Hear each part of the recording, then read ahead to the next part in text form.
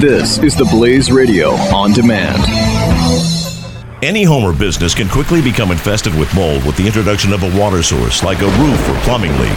When your home, your belongings, or your business becomes damaged, it's not just about cleaning up the mess. It's about reclaiming your life, and that's why you need to call the Water and Mold Removal Hotline. A licensed, fully insured, affordable, non-invasive solution to solving any water and mold problems. Our team of trained specialists are available with 24/7 emergency service. We will quickly evaluate your problem and give you a plan that will guarantee results. Water causes damage and mold can spread throughout your property in as little as 48 to 72 hours and can produce allergens and irritants that have the potential to cause serious health hazards. So don't waste time. Give us a call now. For any water or mold problems, call the Water and Mold Removal Hotline. Call 800-442-7043 today for a free estimate. That's 800-442-7043. 800-442-7043. Is on average 3 or 4 degrees warmer a year or whatever it is. That sounds pretty good to me. There's a lot of places, and this is what it never gets explained to me how this is. There are a lot of places where it's too cold for people to want to live. And huge pieces of land. I don't just mean Antarctica. I mean, look at you go up above a certain degree of latitude in Canada, and you look at Russia, and you look at there's also, then you go on the other side, go south, and there are so many places that I feel like would be much more attractive places to live. And is human civilization supposed to be stagnant in terms of where populations are clustered? So there's movement. We got a lot more people coming on board anyway, right? There's a lot more people that live in the world now than did in centuries past. So some people say, "Oh, Buck, what about the places?" Well, it's not. Find me the place in the world right now where it's so hot that nobody can live there. I mean, there are maybe a few places in the middle of deserts, but that's really more a function of water than temperature. But I don't see if the temperate zone gets a little bigger, I don't really see the big deal. And I know we're supposed to all be so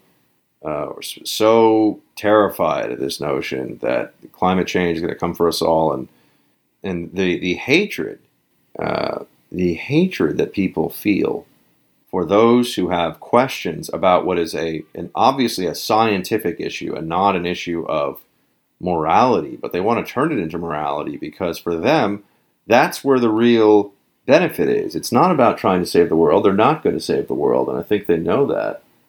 For them, it's about something else. It's about something quite different. Their role here as being moral arbiters, in a way, or being people that are making moral distinctions, not scientific distinctions. As I sit here, it's mid-March, and we got a huge snowstorm hitting the whole northeast corridor. Okay, tell me about how climate change is CO2 related again, and it was supposed to be getting warmer, but we have these, and they say, oh, well, one day isn't. Okay, well, why is it that one day isn't a weather event that we have to talk about when it doesn't fit your narrative? But when it does fit your narrative, of course, if there's a big storm, big hurricane, we're told, oh, it's climate disruption. And this is all crap. It's all nonsense. I wanted to share with you today some, as you know, we have 3 more days. Today, tomorrow, and Thursday are our last days together on the Blaze Radio, as I've announced to you. And I'm very thankful for the opportunities that I've been given at the Blaze. I have a debt, as I have told Glenn in the past and told him recently, I have a debt of gratitude to the Blaze that I will never be able to repay, and that is that they gave me a chance in this business, which is a very hard business to even get a chance in, and also gave me a skill set where I can say, and because I have 2 things that have come together during my time at the Blaze that really matter, will be helpful for my career. One of them is that I have had to develop the skills in many different ways, and it's been trial by fire, but learning how to be on a TV panel, learning how to host a TV show, learning how to read off prompter properly, learning how to run an interview, learning how to write for a website, learning how to write a rundown for a TV show, learning how to do a radio show, write a rundown for a radio show, how to pull that together, having the stamina to do 2 hours, then 3 hours, then 5 hours, depending on the day, of radio, solo radio, content. What's your cadence? What's your thought process? How do you connect with the audience? I've had to learn all of that, and I've had to learn it for real, without much of without a safety net, without, I'm up there on the wire just doing it. So that's one part of being at the Blaze that's just been incredible. I've had so much exposure to so many different ways of doing media and had opportunities. And you really couldn't have created a better media boot camp than being in the Blaze newsroom first, and then being on the Blaze TV or GB TV at first, and then the Blaze TV and Real News, the panel show, then guest hosting Glenn's show, doing a Saturday radio show, a 5-day-a-week radio show, all for the Blaze, then guest hosting for Glenn, then Rush, then Sean, and then starting my own show in national syndication now. But I mean, the Blaze all along has just it's been amazing. And I've been around now, the Blaze, almost 6 years, which means that I'm really one of the, long-standing on the media, on the content side of it. I'm the grizzled veteran, other than Glenn, Pat, and Stu. I think I've been around. And Michael Pelka, the Godfather, he's been around longer than I have. But there's only a handful that have been around as long as me. So I'm very thankful to the Blaze, and I wish Glenn and Pat and Stu and the whole team down there in Dallas, Tommy and Dana, and everybody, Lawrence, and now I'm going to want to say everybody. Now I'm at like the award show mode, Chris Salcedo and Lawrence Jones and everybody else. But it's really, I wish them all the best of luck, and they're all great people, and I think they all have really bright futures in this business. But Glenn, I owe it a debt of gratitude to. So that's different. And I wanted to just say that to all of you now. So with that in mind now, just want to give you some thoughts that I have on some things that are going on. One, other than the fact that it's really snowy here on Tuesday in New York, and I do not want to go outside. And now I wish that I could do all my radio from home sometimes. I'm worried that the Republican Party, look, many of us have seen this coming for some time. And so in that sense, there's really no surprise.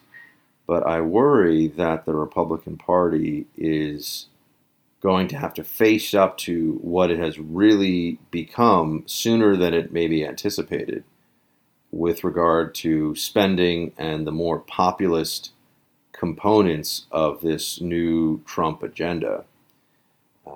There is clearly a separation between those who got into office and have been able to keep pushing until they've become pretty prominent household names in politics by being conservatives, versus those who view their role as something more of a hybrid, and they don't want to necessarily. Balancing the budget is one thing. Keep in mind, even balancing the budget, which a lot of it is, we'll balance the budget in 10 years. I mean, this is like saying I'm going to pay off my credit card debts in 10 years. What are you going to do for the next, what do you think happens for the next 10 years? You think it's good to be carrying around all that debt? The debt gets worse. We've got $20 trillion in debt, and Republicans are talking about a balanced budget, but we need to pay off that debt or pay it down, especially as interest rates are going to be rising here soon. And no one's even talking about that. This has been exposed first and foremost with Obamacare and the repeal and replace of Obamacare, because now you have Republicans who are just straight up saying, I don't want the Medicaid expansion to go away. Too many of my constituents in my state, this is really true for senators in particular, too many of my constituents in my state like the Medicaid expansion. They like that they have free health care coverage. And it's not good health care coverage, but you tell that to somebody who's got an option of health care coverage that is free or zero, and understandably, a lot of people are going to go with, I'll take the free coverage, thank you. So that's the beginning of a much broader conversation. I think it's the start of a much bigger rift that's coming. And that rift is going to have to do with which direction the Republican Party really goes in now. Okay, we can build a wall. That's great. Build your wall on the southern border, Trump style, and begin to change immigration enforcement priorities. And sure, there's a whole bunch of things that Trump says, and figure out the vetting procedures that you want for those who are coming in this country from other countries. But there are a whole bunch of other issues that are obviously not conservative. $1 trillion of infrastructure spending is the first and most obvious one that comes to mind. But also You add, even beyond that, the family leave policy, which Ivanka is very much spearheading, even though she's not officially working for the administration, at least I believe she's not. So that's a part of all of this. And as I look at what's happening and see the way the Republican Party is going, I mean, you just have to ask the question: Is this Republican Party really what it had been billing itself as for years, which is going to be a return to limited government conservatism? I don't think that's going to happen. I have real concerns about this now. I don't see a Republican Party that is going to tackle the debt, because the debt's not popular. See, there's what's popular and there's what's wise. And those are not always in sync. In fact, in many cases, they are not. What's popular is often going to be what is unwise, especially when you take a long-term view. And tackling the debt is always going to be unpopular because people would rather just spend money and have somebody else pay for it. That's true on spending and entitlements. It's also true with Obamacare. I feel sometimes like I'm a lone voice on this. There are two fundamental problems with Obamacare that nobody wants to talk about. One of them is that everybody has, and I say everybody loosely, I don't mean you and me and every individual, obviously, but generally speaking, Americans, I'll refer to the general sense of Americans as everybody here. Everybody thinks somebody else is going to pay for their health care. And it's true even in cases where people think that they're not having somebody else pay for their health care, but they really are. Medicare beneficiaries overwhelmingly take a lot more out in Medicare over their life cycle than they have paid into it beforehand. That's just reality. So that means somebody else is paying for your Medicare, in part. You're paying a portion of it, but somebody else is paying. And people with their co-pays and their prescription drug benefits and the other aspects of this that come into play, you say to yourself, okay, well, I'm paying for my health care. Well, no, I mean, either your employer or the taxpayer through the government is paying for your health care in large part. And when somebody else is paying, we've got a problem. And we're all used to thinking that somebody else is going to pay. That's different from insurance. Real insurance would be everybody pays up to, and of course this is where your policy would matter, but everybody pays up to $5,000 or $10,000 on their other health care every year before a dime kicks in. That's what you'd really have to do. Or maybe it's $3,000, or maybe it's $2,000, whatever it is. I don't know. I mean, but this is that's really going to be. Think about it like your car. How many of you have a car policy where if you get a scratch on the door, it's going to cost $300 to fix? Your insurance is going to send you a check for that, for a scratch on the door. I've never had that. Maybe you do, but most policies I've had are if you get in an accident, you're writing a check for $1,000 before a dollar gets back to you, and you lost $1,000. Not, oh, well, I'm going to get reimbursed for all this. No, you have $1,000 deductible. So high deductibles are just a recognition of financial reality, which nobody wants. Everyone wants somebody else to pay. And that's true even of our entitlement program. People say, well, I've been paying into entitlements for a long time. Well, if you pay into something but you take more out than you put in, then you're getting stuff. You're not just taking back what you paid in, you're getting stuff. You're getting more. And that is overwhelmingly the case. People get more out of it than they put into it. I think it's actually recently the boomers are estimated to take out twice what they paid in. So that means that people who are listening who are not baby boomers, who are younger than that, you're going to be paying for it. You're paying for it. This is how we run up $20 trillion of debt. 19 point something trillion dollars. So that's one aspect of it. And then there's the other part of this, which is the lack of a willingness, I think, among many of us to look. I do believe that somebody has to be provided care for life-threatening illnesses, period. No one's allowed to die because they can't get health care. There is a moral question that comes into play here. No one's allowed to be brought into an emergency room with a gunshot wound and, he doesn't have health care, so we're just going to leave him there and he'll bleed out. I mean, of course not. But there's another side to that coin, or another aspect to this, which is that when they've reformed the healthcare system such that everybody is in a position to either be covered to a certain extent by the government with Medicaid or with tax credits to buy healthcare based on their income, and it is possible to buy a policy that you pick, that you want, that you're held to, and people don't choose to do that. we have to be willing to say, well, you'll get treatment, but you're going to go bankrupt if you get really sick. So if you choose not to have health insurance, if you choose not to buy health insurance, and you get really sick, yes, you will get treatment, but you're going to get the bill. Otherwise, well, what are we doing? Otherwise, this all just turns into a big game, a big political game. And this is what nobody wants to say this, because I know it sounds harsh, but this is just the reality. Unless we're willing to let people, once we have a system where it's a reasonable expectation that a person will have insurance, if they refuse to get insurance, if they refuse to insure their health, and then they get a catastrophic illness or they get really sick, they should, and now people say, well, Buck, if they receive care and they don't have the money, well, what are you going to do then? Well, then I guess the taxpayer is on the hook for those, just like the taxpayer is on the hook for people that get sent to prison, and we have to feed them and clothe them, and they get health care. And, there's no alternative there. You can't lock somebody up for Medicare fraud, just to stay in our general wheelhouse here, and say, well, we're not going to give you health care, so you just get to slowly die in prison. I mean, no, we're paying for their health care. But this idea that we can let people make choices freely about whether or not they're going to have health care and there won't be consequences for it. The consequences, your bank account would have to be emptied and you're going to go bankrupt, and you're going to have a bankruptcy on your record. Or else there's no punishments for making wrong decisions. Or else what are we really trying to do? That's the part of this that I think nobody really wants to get into. No one wants to say that everybody wants somebody else to pay for their health care. And even Republicans are not honest about this. Nobody wants to say that.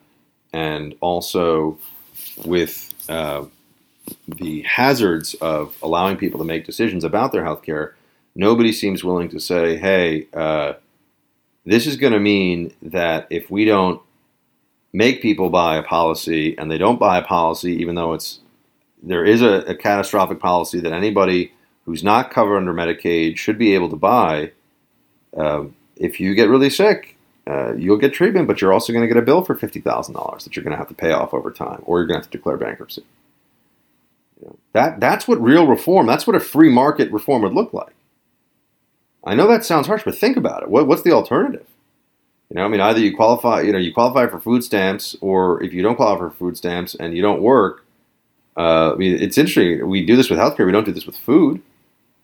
Now the market's taken care of, and food is so inexpensive now that nobody's country's starving. As you know, obesity is a much bigger challenge for lower income individuals than starvation, of course. But the moral questions are what get very difficult here for people, and also what punishment for bad decisions really looks like. All right, I got to hit a break here, team. I'll be back right after. Stay with me. Let your voice be heard. Hello. 888-900-3393. On the Buck Sexton Show. On the Blaze Radio Network.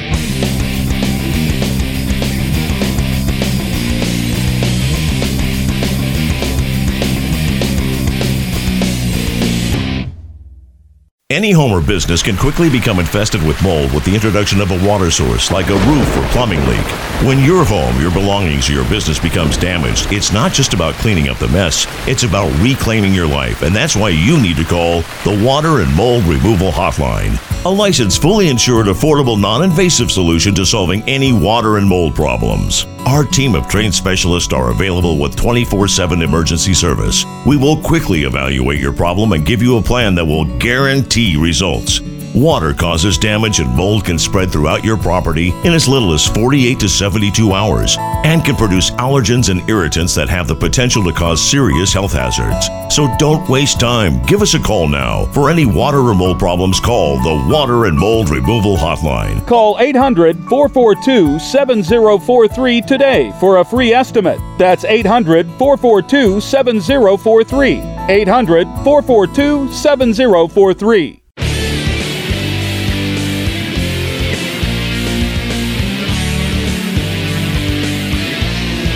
Dispensing the truth. This is Buck Sexton. On the Blaze Radio Network. All right, team. Welcome back to the Hut. We got T-minus 3 days and counting of the Buck Sexton Show on the Blaze Radio. So please do, those of you listening now, if you have not already, follow me on Facebook. Facebook.com/Buck Sexton is going to be where I'd love for you to go. And also, if you are able to, you can follow me, or you can download the show on iTunes, subscribe on iTunes. Just go to Buck Sexton with America Now, and you'll be good to go from there. So please do that. And yeah, I've got some more stuff to talk to you about coming up here in a few minutes. A snowy day in New York City and the Northeast. Hope you're, if you're in part of this blanket of snow, you are at least safe and sound, warm, and good to go wherever you are. And if you're in the rest of the country, just be thankful you're not snowed in. We're going to hit a break, 888-900-3393 if you want on the phones. Actually, you know what? I'm not going to take calls this next hour, so don't worry about that. But we're going to hit a break here, and we'll be right back. Stay with me. This is the Buck Sexton Show. The Blaze Radio Network.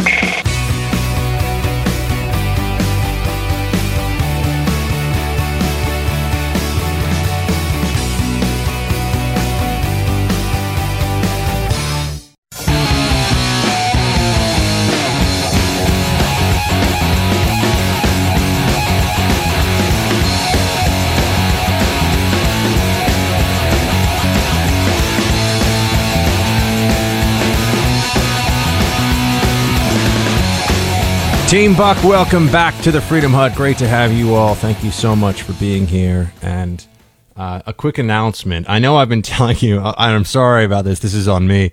I know I've been saying that we have till Thursday. Turns out that tomorrow is going to be the last day of the Buck Sexton Show at noon on the Blaze Radio Network. It's going to be tomorrow, not Thursday.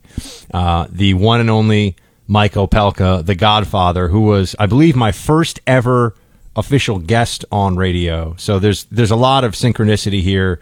We're completing the circle. It's the circle of life and radio. Mike Opelka will be taking over the show for the foreseeable, and he's going to do a fantastic job. And you are not only in the hands of somebody who loves radio and is a lot of fun and fun to listen to. He's one of the nicest guys that you will ever meet. I can also tell you that. Always was super supportive of me and everybody else at the Blaze. And during some interesting times of change there, he was always a voice of calm. So Opelka is the man, and I really am glad that he's going to be stepping into the 12 to 3. So tomorrow's our last show. I will be live for the show tomorrow. So I know some segments you may have figured out I've had to tape in the last few days because I've been scheduled all over the place and running all over the city, and now we're in the middle of a blizzard. I am live with you right now. I will be live. If you want to call in for the noon show, I'm going to leave the lines open the whole show, and I'm going to take as many calls as we can tomorrow. And if you want to hear news of the day and such, you know you can find me at 6 to 9 Eastern. So radio continues. The Freedom Hut continues. It's just going 6 to 9 Eastern, and it's in national syndication, so you can listen on terrestrial and also on the iHeart app. Okay. Enough of that for a second, team. I want to give you that update, but it's also fitting that the last official guest that we have scheduled here is our friend Sean Davis, who is co-founder of The Federalist, and he has some great stuff up on The Federalist now, and he joins us to just drop knowledge bombs as he does. Sean, great to have you. Always good to be here. What an honor, Buck. Thank you. Yeah, man, thank you. It's interesting time in the Freedom Hut for sure. So, Sean, I don't think we've been able to get into it much about healthcare yet. We know the CBO scoring came out yesterday. Everyone's blah, blah, blah. CBO is to be trusted. Oh, no, it's not. CBO is to be trusted. Where are you on all of this? Is this a debacle, a stumble? It's okay. We'll make it better. It's great. Where are we now? In the GOP freedom meter, where do you place all this healthcare reform stuff? So I think where I am right now is I hate everything and everyone is stupid is kind of how I'm looking at the whole thing. I think this thing has been so botched and so incompetently handled, mainly by House Republican leadership, that I'm just kind of shocked at what a mess it is right now. Because the way this should have happened would have been the House just calling up and passing the bill that it passed, a bajillion times before in previous Congresses with the same stuff they've been promising to do. It's an easy vote. You move it to the Senate. That's where the actual heavy lifting has to happen in the Senate. Passing something in the House should have been easy. You have more than enough votes. It's getting 50 51 votes in the Senate that's the trick. So Ryan and co should have just passed the easiest bill they could pass just to get to conference, because all the big negotiation stuff's going to happen in conference. Let the Senate do what it needs to do to get to conference, and then you do all the really important, tough negotiation. Instead, Republican leadership in the House has apparently decided they're going to do all of that up front, pretending as though whatever they pass now out of the House will be the final bill that's passed and signed by Trump. It just makes none of it makes any sense to me. The whole thing is just a gigantic mess that didn't need to be that way.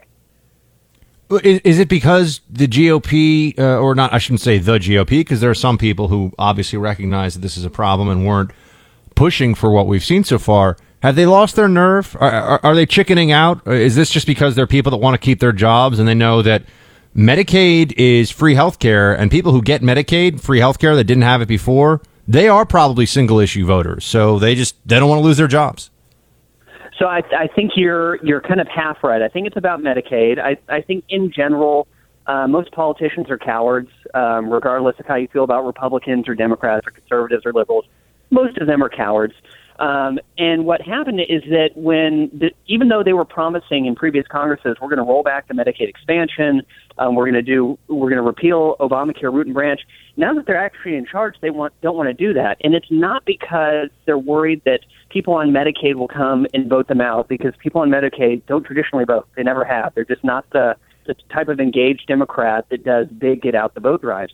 What Republicans are worried about is big hospitals and big hospital providers who are just getting rich off the Medicaid expansion. They are making money hand over fist.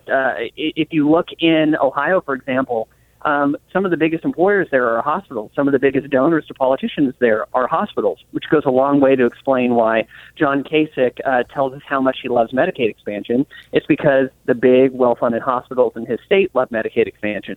And I think the real issue here is that Republican leadership are worried about those dollars drying up, and they've just decided, despite their previous promises, we're just going to leave it in. Even after Trump said, you know what, I'm willing to negotiate on that. I'm willing to bring the rollback forward to 2017 or 2018 instead of 2020. Republicans who previously had made rollback of Medicaid expansion part of their anti-Obamacare platform a year ago are now saying, nope, can't do it, not going to do it. Even in the face of Trump saying he'd be happy to do it, they're intransigent. And I think it's just total incompetence on their part. How do you think the Trump administration is doing these days?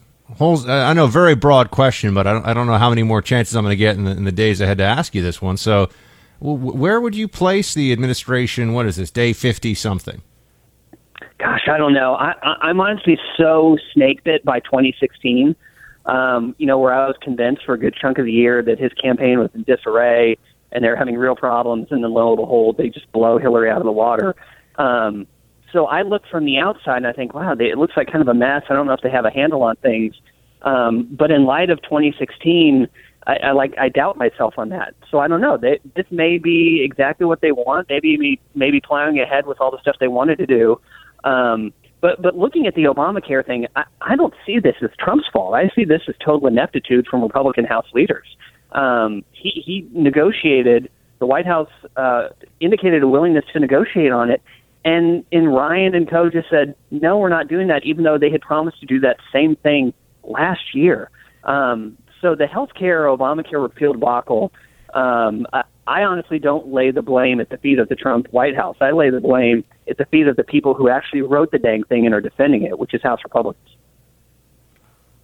Paul Ryan's not convincing to you then, right? He spoke yesterday. I heard some of his press conference, and he said, this is good. It's going to get hammered out. This is going to be negotiated. You're not. He's supposed to be the budget wonk of the GOP, right? I think that's a fair way to describe the perception, at least around him. And I didn't find him particularly convincing when he was saying this is good, this is progress, and this is going to make healthcare freer, patient based, more competitive, all that stuff. I was like, I'm not seeing it.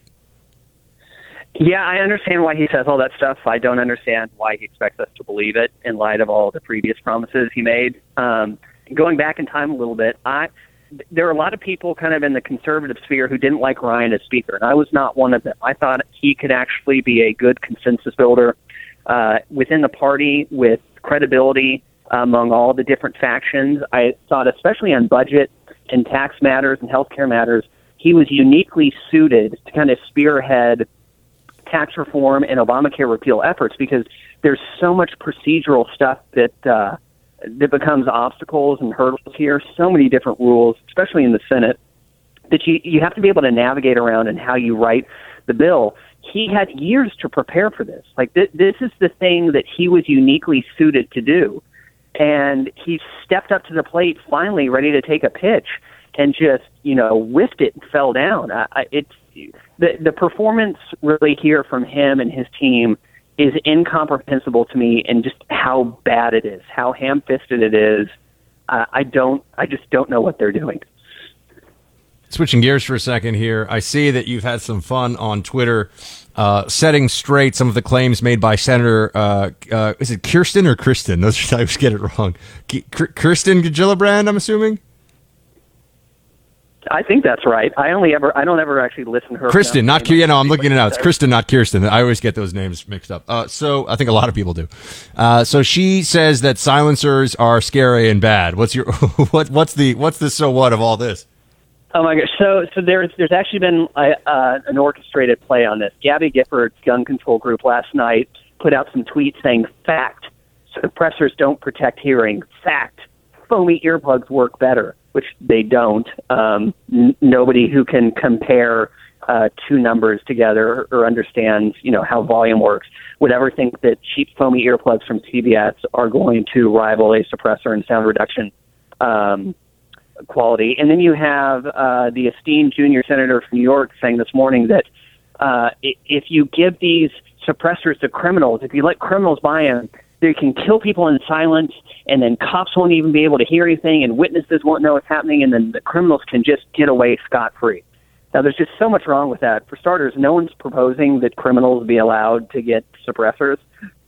What the proposal is that you buy a suppressor just like you buy a gun, which is, from a federal dealer with a background check. The process now is you have to send in fingerprints, pictures, passport photos. You have to wait. Right now, I think the wait time is upwards of a year to get the equivalent of a muffler for a firearm. You have to pay a $200 tax. The whole thing's a mess. The proposal is, hey, let's just treat suppressors like we treat guns. You get a background check. If you pass, you get it. If you don't, you don't. And then there's the silliness of her saying, it's going to make these guns silent and so criminals can get away. No, that's not how they work. What suppressors do is reduce the volume of a gunshot down to roughly the whisper quiet level of a jet engine. So nobody's going to be getting away with them. The main benefit of the bill to make it easier to get them, called the Hearing Protection Act, is to make it so if you have to defend yourself in your own home, you're not going to deafen yourself and everyone in your family. That's pretty much it. And apparently the gun controllers think deaf people defending their homes is the price we have to pay for them to have gun control. Yeah, a .223 round with a silencer on it. I mean, it sounds a bit like somebody taking, instead of actually doing permanent hearing damage, it sounds like someone's taking a baseball bat and hitting the front of a car with it or something. It's not whisper. The problem is you see all these movies where people are running around like choo choo choo, and there's, I've yet to, unless you're firing a .22 handgun with a special silencer, there's nothing that goes pew pew. Pew pew is like laser guns, and maybe Star Wars, but there's no silenced 9mm or above round that sounds like a pew pew. No, because there's a whole bunch of stuff that goes into your the sound of a gunshot. You have the massive gas explosion. You have the sonic boom that comes from the ammunition being supersonic. You have the sound of the action. All the suppressor does is help reduce a little bit the volume of the gas explosion when that hot gas meets the cold air by kind of delaying the process of the gas meeting the cold air and letting it cool in a suppressor's baffles. But yeah, unless you're using like a .22 LR, which is a plinker round, it isn't going to do any real damage to anyone. Unless you're using that with a suppressor with subsonic ammo, you're not going to get anything like you see in the movies, with the whisper quiet. It's still a really loud bang that's going to hurt your ears. It just might not permanently damage your hearing in certain frequencies. That's it. What's your next going to be on thefederalist.com, sir? Oh, gosh. This whole hyperventilating over the CBO report It just as a quick aside, I always love CBO orchestrations from people on both sides, because if you agree with them, they're the nonpartisan congressional scorekeeper, and if you disagree with them, they are the Democrat or Republican-controlled budget unit. Nobody ever actually cares what they say. They only care whether they can weaponize CBO, and that's what you're seeing right now with this new Obamacare repeal score. Sean Davis, co-founder of The Federalist. Check out his latest on thefederalist.com. Sean, thank you for being such a fantastic contributor to the show, and we're hoping you'll join us at night when you can. Absolutely. Thank you, Buck. Team, we'll hit a break right back after. Buck Sexton. The Blaze Radio Network.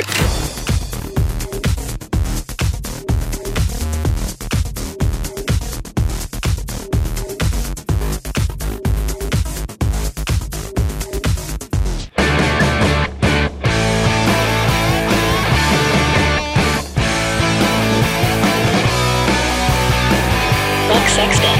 The Blaze Radio Network. Team, it's like a 6, maybe a 7 on the 10-point snow scale here in New York City. I mean, it's really nothing that bad. I just was trudging around in it. Of course, had to get my coffee. Neither rain nor snow. A tornado is not going to stop me from getting my morning coffee. But maybe it would actually. But you know what I'm saying. I have to say this is another case of it's better to run with the story when you can. All the media hyperbole out there. Why not just go for it? So there's that. Let me see.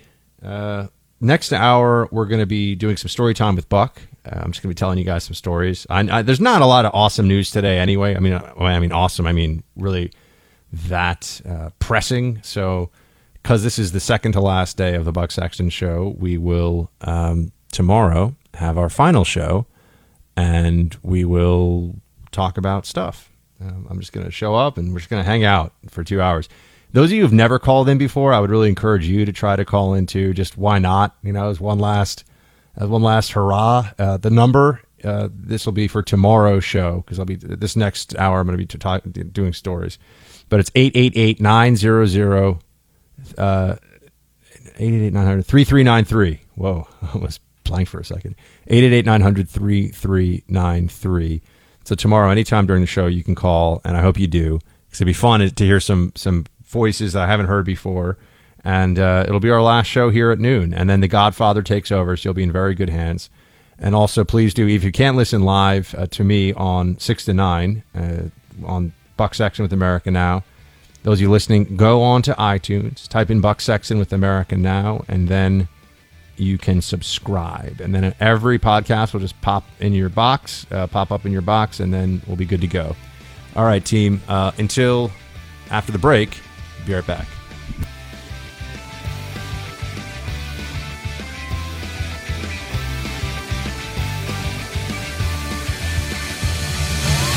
The Buck Sexton Show. Only on the Blaze Radio Network.